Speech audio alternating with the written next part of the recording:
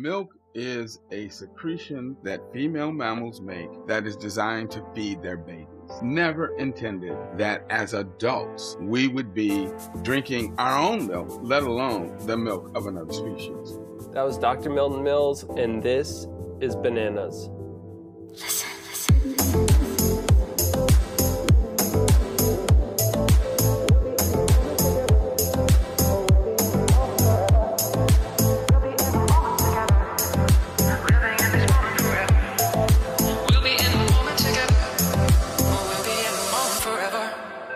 Welcome back to another episode of This is Bananas. But real quick, I just want to say a big thank you to everyone who has supported this podcast, its sponsors, using the Amazon links, showing your love and support on social media. Big thank you. But I do want to ask, if you have a minute, please head on over to Apple Podcasts and drop me a 5-star review if you really like this podcast, if you get something out of it, if you appreciate the work that I'm doing. It will really help the podcast rank better and ultimately get the word out, get this message of plant-based eating and healthy living out to more people. Also, I'm loving the feedback that I'm getting from you guys about the Fitbod app that I keep promoting. It seems like it's helping a lot of you guys, so I'll definitely keep mentioning it here and there. But if you guys don't know what Fitbod is, it's an app that lets you track and monitor your progress in the gym, creates custom workouts for you based on your experience, the available equipment that's available to you, the amount of time that you want to work out, the type of workouts that you want to do, whether you're trying to do more bodybuilding stuff, powerlifting, if you just want general fitness. And one of my favorite things is that it takes into account what Strava is telling it. So because I'm a cyclist, I ride my bike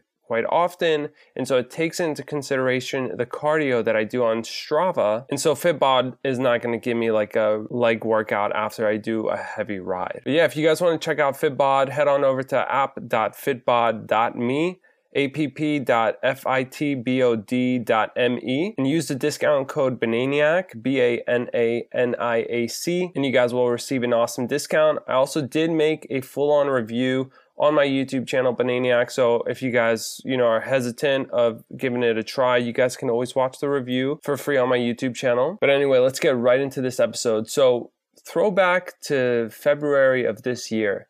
I went out to DC at like 11 o'clock p.m. at night, and I went into the United Medical Center, which is a hospital that Dr. Milton Mills works at. So if you guys don't know who Dr. Milton Mills is, he's a medical doctor. He works at the critical care department at the United Medical Center. He's also been featured in the very famous film, What the Health? And ultimately, he's just a very knowledgeable man. He knows a lot about plant-based nutrition. He knows a lot about the science, and he's just simply awesome to be around and to talk to. So if you guys ever see him at veg fests and vegan festivals and things like that, he often gives talks and lectures. Feel free to go up to him. He's a very approachable and cool guy. In this episode, we talk about quite a few topics. So we bring up vitamin B12, a common concern for vegans. Talk about Omega-3, whether carbohydrates are causing people to become obese and diabetic. We talk about the dangers of animal protein as well as dairy. So a really cool talk. Listen up because you don't want to miss this information.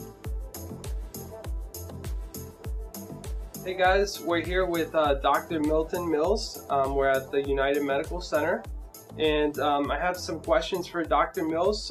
Maybe you can help share some insight for people who are just starting out, going vegan and adopting a plant-based diet. I want to get your thoughts on carbohydrates. There seems to be this notion that it's the cause to the diabetes and obesity epidemic. What are your thoughts on that? One of the most pernicious trends in sort of modern nutrition is this low-carb foolishness. People think that they're actually doing something that's good for them by going low carb, but they aren't, because our bodies need carbs. Every day, 25% of the energy you burn is used up by your brain alone. The human brain only weighs 3 pounds, but uses 25% of the energy we burn every day. And it's all in the form of sugar. So, carbohydrates, glucose, that's what the brain uses. Right. And that's why when people who have diabetes, if their blood sugar level goes too low, they will go into a coma because the brain cannot function without it. So our bodies are designed to utilize starch, utilize carbohydrates. The problem comes when we take in the wrong types of carbohydrates, and I'll explain that in a minute. But the fact is that human beings are so adapted to a starch-based diet that we actually have 6 times more starch-digesting enzymes than any other primate. The problem that with carbs is the fact that in most Western countries, people are eating processed carbs. And by processed carbs, what I mean is they're eating refined sugar and they're eating grains that have had their fiber removed. So instead of eating like whole grain rice, like brown rice or wild rice, we take the fiber out and we eat white rice. Instead of eating whole wheat, we turn it into white flour.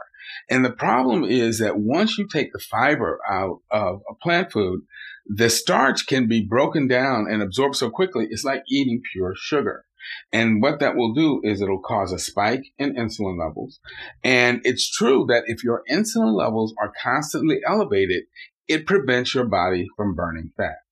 And so what ends up happening is that can promote weight gain. But it's even a little worse because when you actually look at what most Westerners are eating, they're eating refined carbohydrates that are loaded with grease.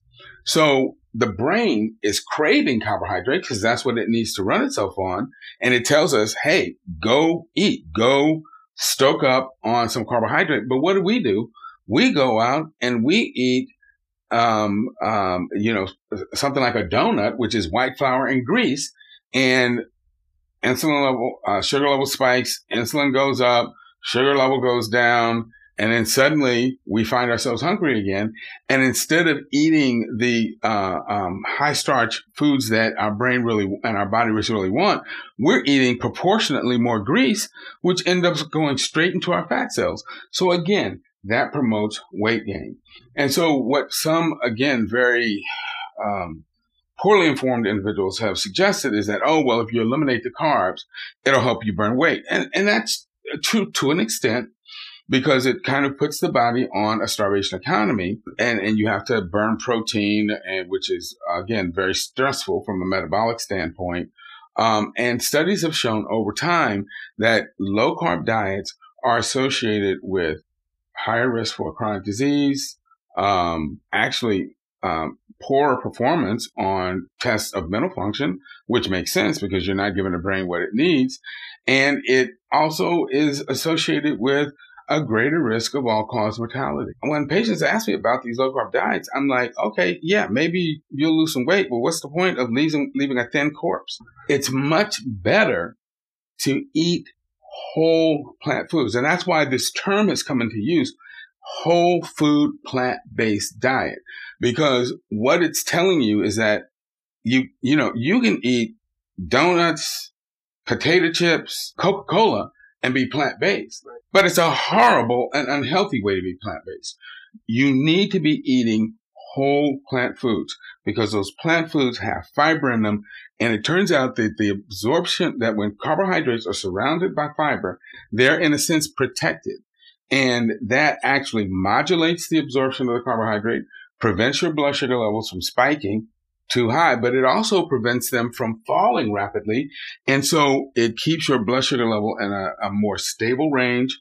You don't get hungry as often. Your brain is happy. Your body is happy. And the fiber does all sorts of wonderful things when it gets to the colon and gets broken down by the bacteria in the colon. And that's why one of the most exciting new areas in human physiology research is looking at the microbiome. That is the makeup of the bacteria in our colons, because we're now understanding that they need fiber to do all of the great things for us that they could be doing. But that is a subject for another video. So it sounds like maybe people are just confused about carbohydrates in general. They think of like donuts when they really should be thinking about potatoes and whole grains. Exactly, and whole plant foods. Absolutely. Right. That and even potatoes. You know, when most people think of potatoes, they think of russet potatoes. But russet potatoes are essentially obese potatoes. They are potatoes that have been selected through selective breeding to be just loaded with starch. And so their starch to fiber ratio is thrown off. It's much better if you're going to use potatoes to use the smaller varieties like the Yukon Gold or the red potatoes. And if you cut into those potatoes, you'll notice that their flesh has a more waxy texture as compared to the sort of dry, crumbling texture of a russet. And that's because they have a much higher fiber content.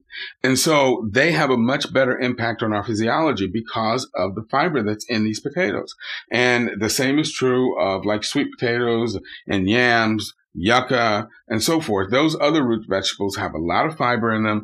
And so even though they have carbohydrates, that carbohydrate absorption is modulated by the starch, gives you a much better health profile. So again, the thing to remember about carbs is all carbs are not equal.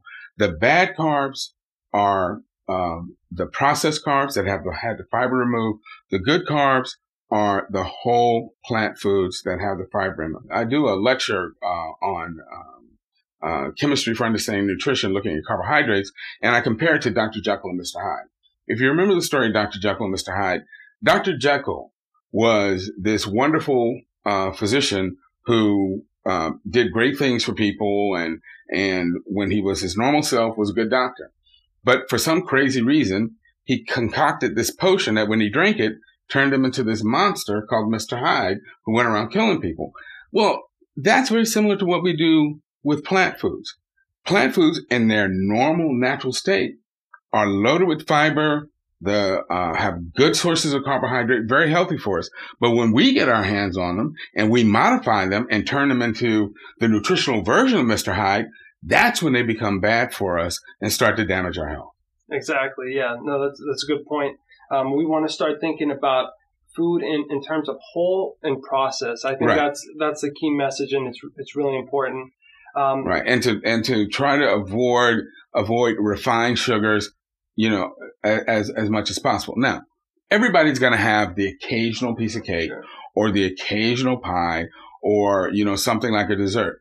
Again, if you have it on your birthday or, at, a special dinner party, that's not a problem.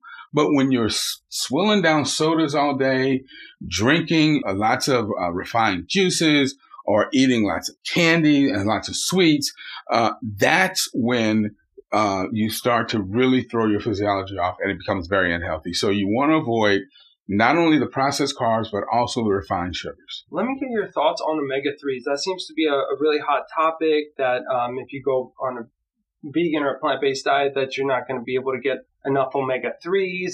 What are your thoughts on that? Oh my gosh. Yeah, this is another thing that makes me want to jump off the building. There are very good sources, plant sources of omega-3. Well, let me just kind of give a sort of a little vignette about so-called fish oils, because all of these companies are touting, fish oils as the best source of omega-3s, right? Well, what they don't tell you is that those aren't really fish oils. They're oils that are made by plants, the algae in the ocean. And the only reason that they're in the fish is because, algae grow, little copepods and shrimp eat the algae. Then a smaller fish comes along, eats the shrimp, stores those algae-derived oils in its body. The bigger fish comes along and eats the little fish.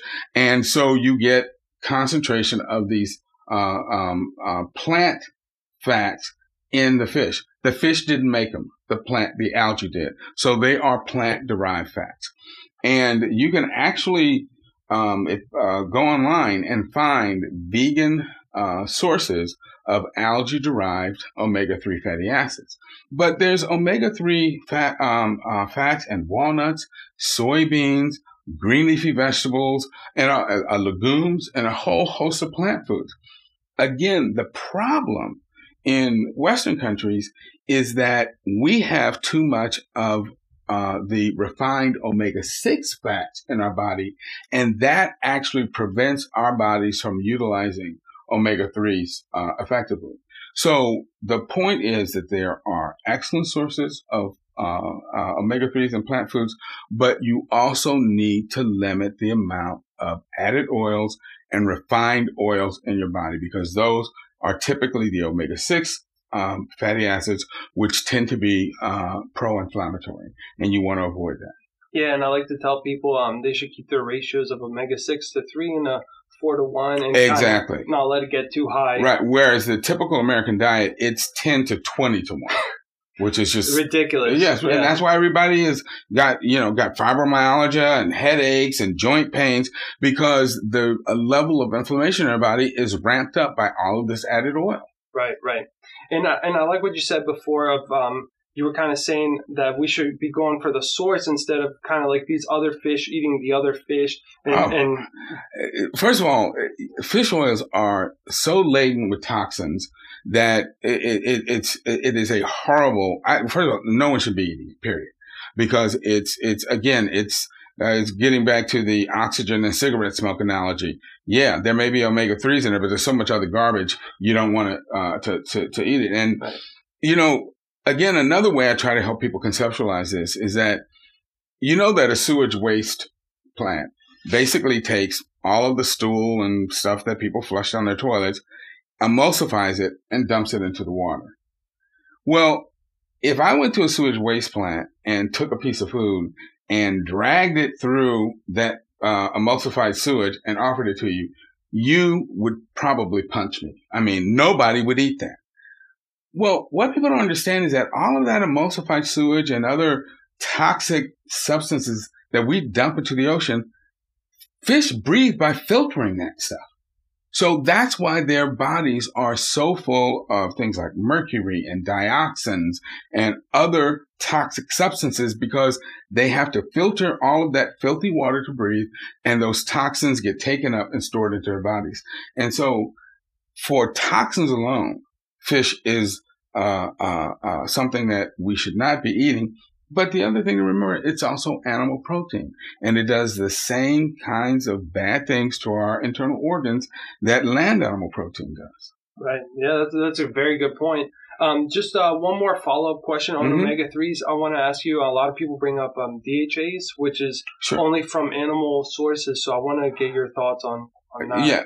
So most plant sources of omega-3 fatty acids are 18 carbon long. DHA is a 22 carbon fatty acid, and EPA is a 20 carbon. Well, animals take these plant oils and they or the 18 carbon fatty acids, and they elongate them to the 20 and 22 length fatty acids.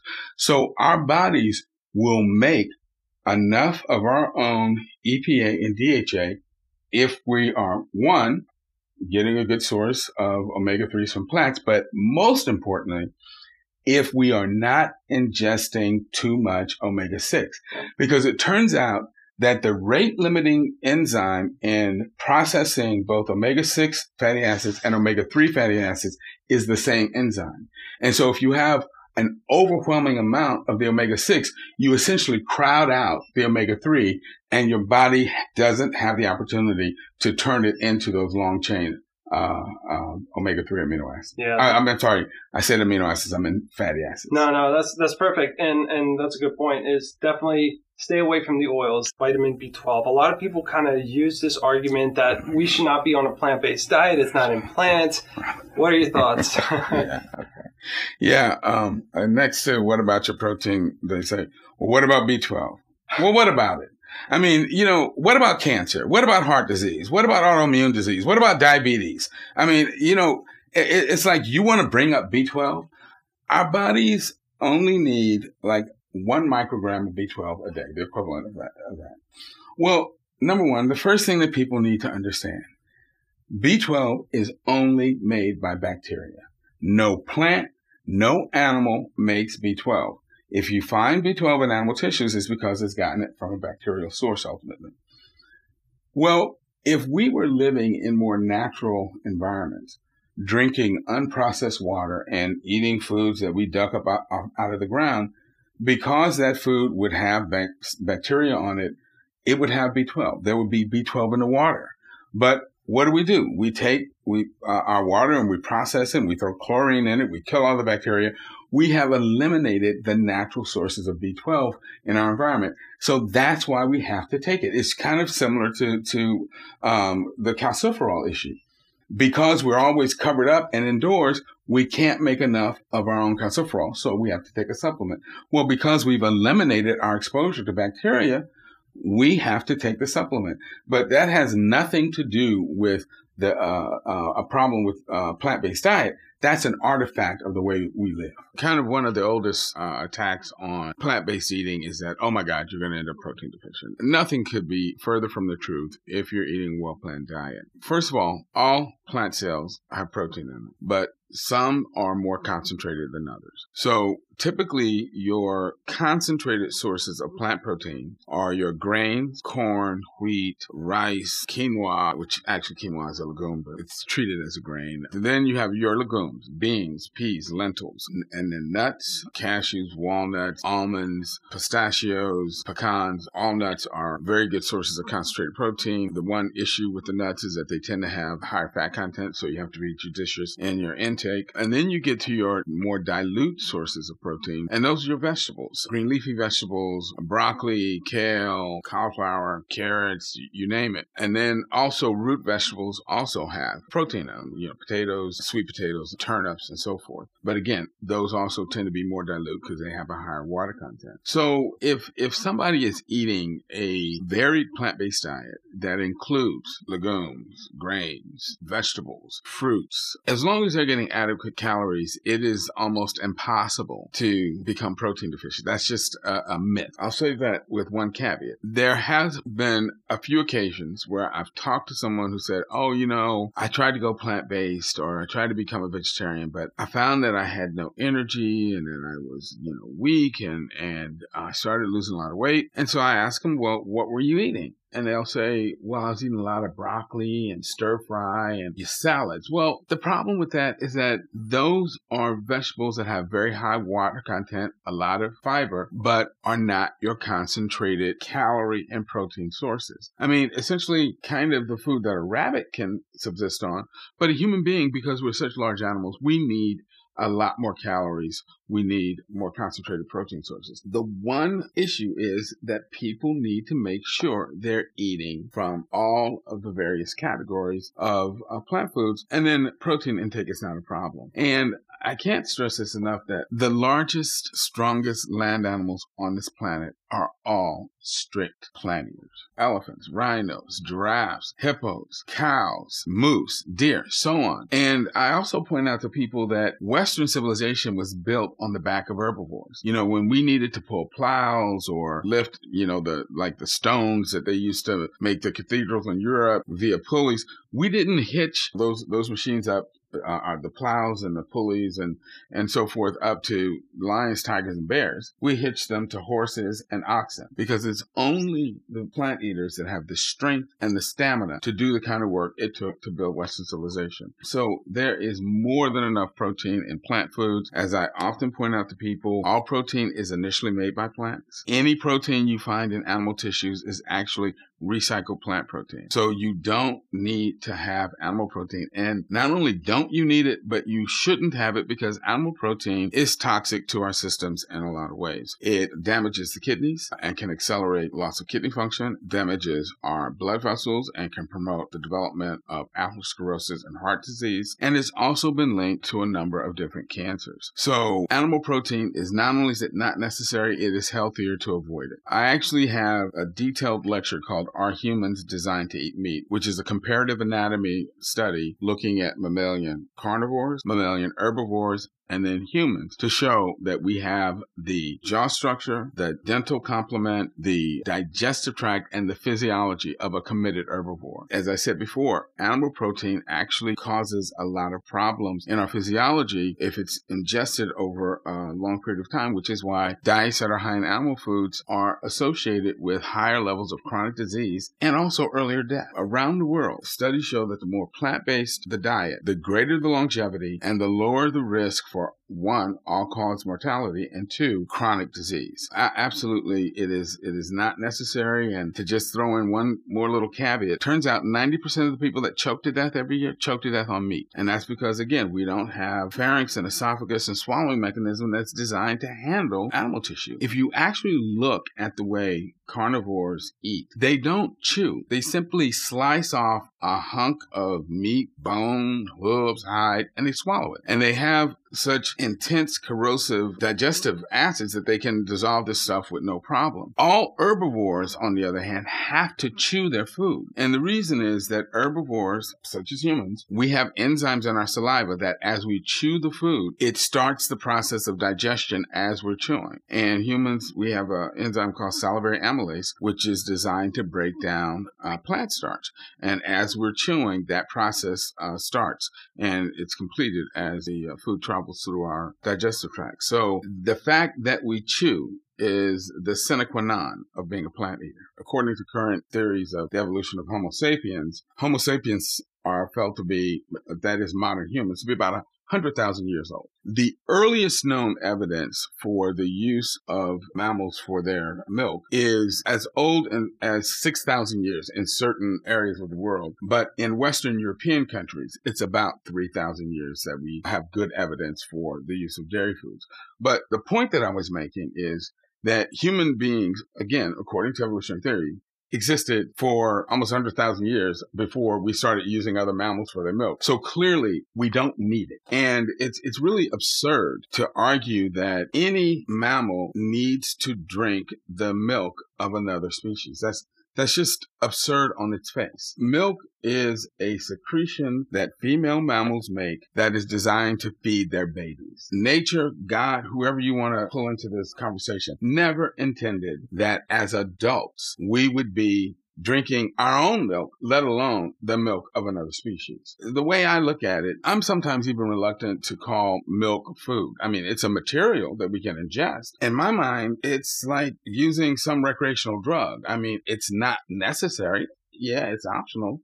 But it's not something that you have to do or that you need to do. And humans do not have to drink cow's milk or goat's milk or sheep's milk, and it doesn't supply any nutrient that we can't get elsewhere in our diet. Worldwide, the vast majority of humans are lactose intolerant, as are essentially all mammals. The sugar that is in mammal's milk is called lactose. But what lactose is, it's what's called a disaccharide, meaning it's two individual sugar molecules that are linked together into one molecule. Our bodies can only absorb single sugar molecules. So in order to be able to absorb lactose, you have to make an enzyme called lactase that actually splits the lactose molecule into its two individual sugars, glucose and galactose. All infant mammals make tons of lactase because, of course, they have to be able to absorb the lactose in their mother's milk. But as mammals mature and are weaned, their bodies stop making this enzyme. And it makes sense because enzymes are very large proteins that require a lot of intracellular machinery to actually create and then position in the digestive tract so that they can do their function. It makes no sense to continue making an enzyme that you really don't need. And since all mammals, except humans, stop drinking milk once they're weaned, all mammals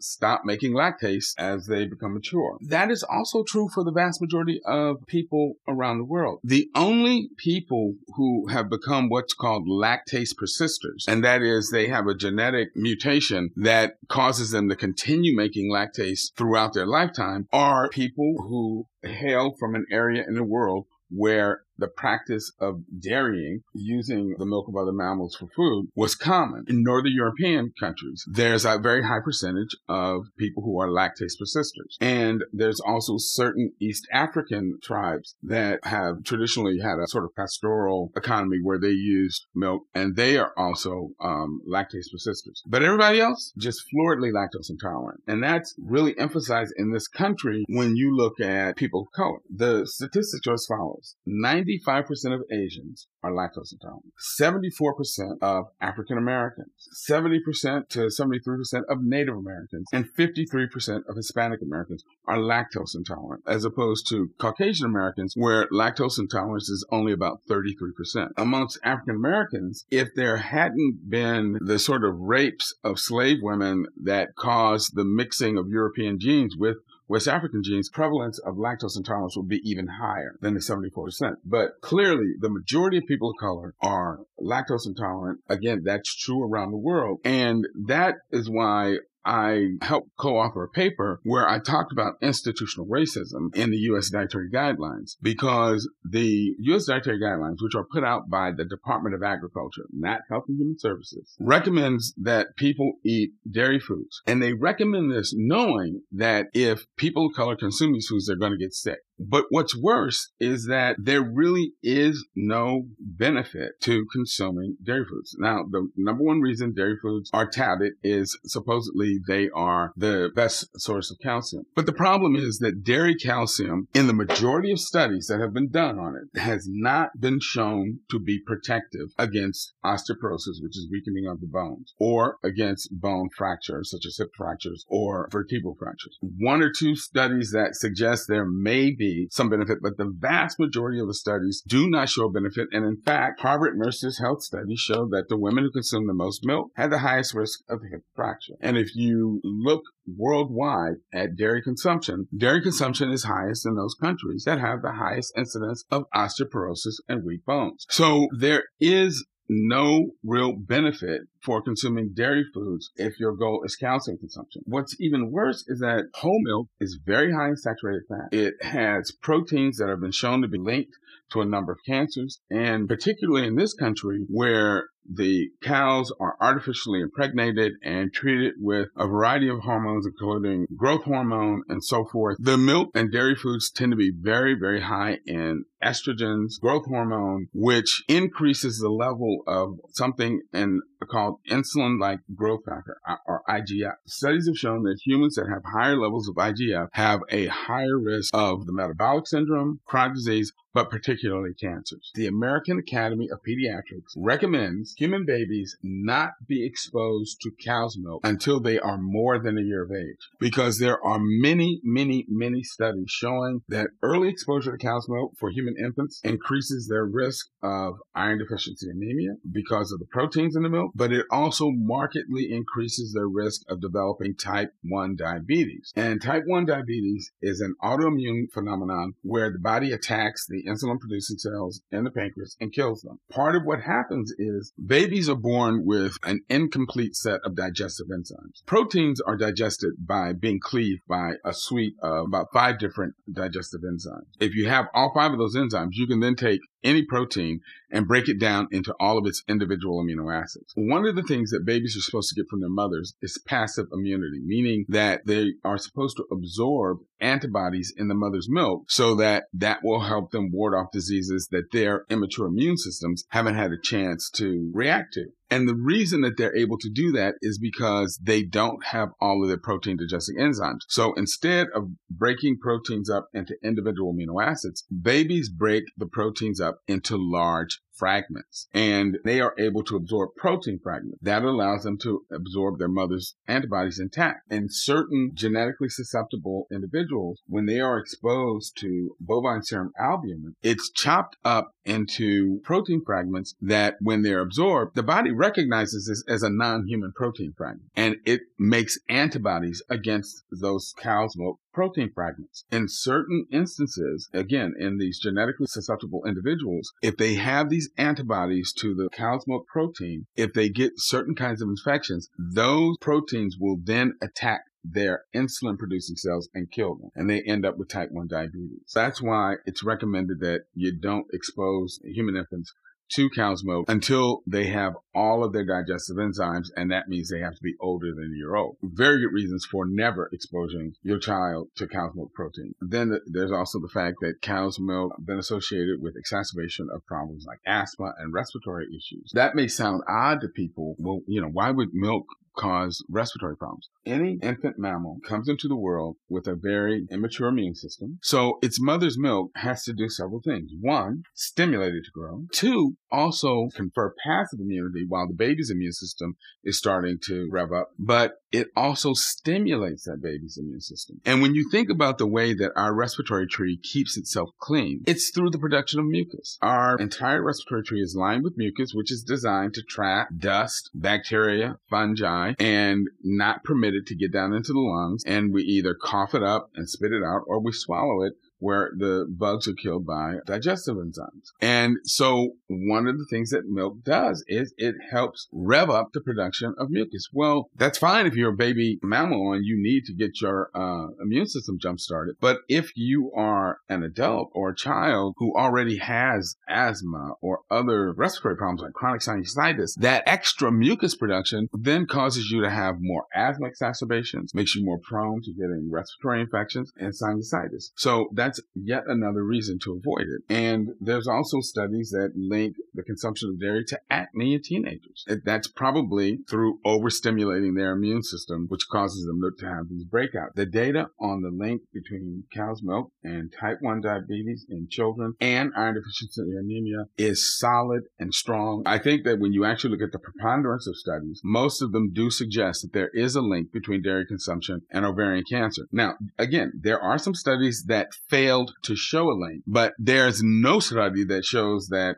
dairy foods are protective against ovarian cancer. So what you have is the possibility that consuming dairy foods raises the risk for ovarian cancer. And no, the link is not definitive, but there is evidence that there is a causal link. Why should women risk their lives ingesting material they don't need when there's a chance it could cause one of the most lethal cancers that can strike a woman? The vast majority of women who develop ovarian cancer die from it because by the time they become aware of it, it is already spread and it is very difficult to treat. You have a possible link between the consumption of dairy foods and a very lethal cancer on one hand and no real benefit on the other. So why would you play Russian roulette with your health? So that's, again, a good reason that I think women should avoid consuming dairy foods. In the United States, African-American men have more than twice the prevalence of prostate cancer compared to Caucasian men. And when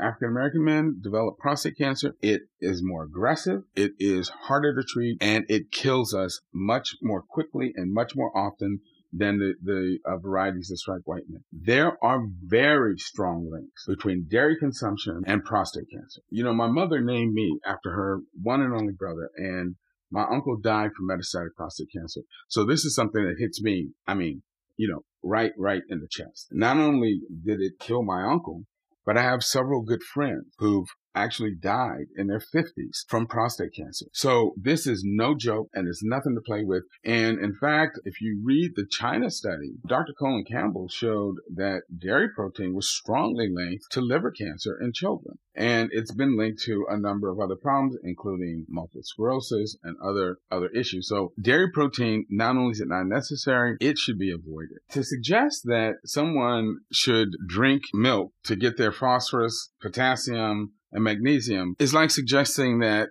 someone inhaled cigarette smoke to get oxygen. Yeah, there's oxygen in it, but there's a whole lot of other stuff that will harm you. And the same thing is true for the dairy food. Magnesium, phosphorus, potassium are widely available in all sorts of plant foods that have all sorts of nutrients and phytochemicals and other things that are good for you. You do not need to suck on the teat of a cow to try to get phosphorus. That's just the most ridiculous thing I've ever heard. What we call vitamin D is a compound that chemically is like 125 dihydroxycalciferol. It is a substance that our bodies will make when we have skin exposed to sunlight. The only reason that hormone started being called a vitamin was because early on the dairy industry began adding it to milk to make the consumption of dairy foods more attractive. So they put it in the milk and then they called it vitamin D. That would be like me putting testosterone in milk and calling it vitamin T. It's not a vitamin. It's a hormone. And it's a hormone, as I said, that all humans make when we have skin exposed to sunlight for significant periods of time. Granted, there is a problem for humans living in more northerly latitudes because of the temperate weather and the longer winters. We tend to be covered up and we tend to be indoors. So we don't get the sun exposure we need to make adequate amounts of the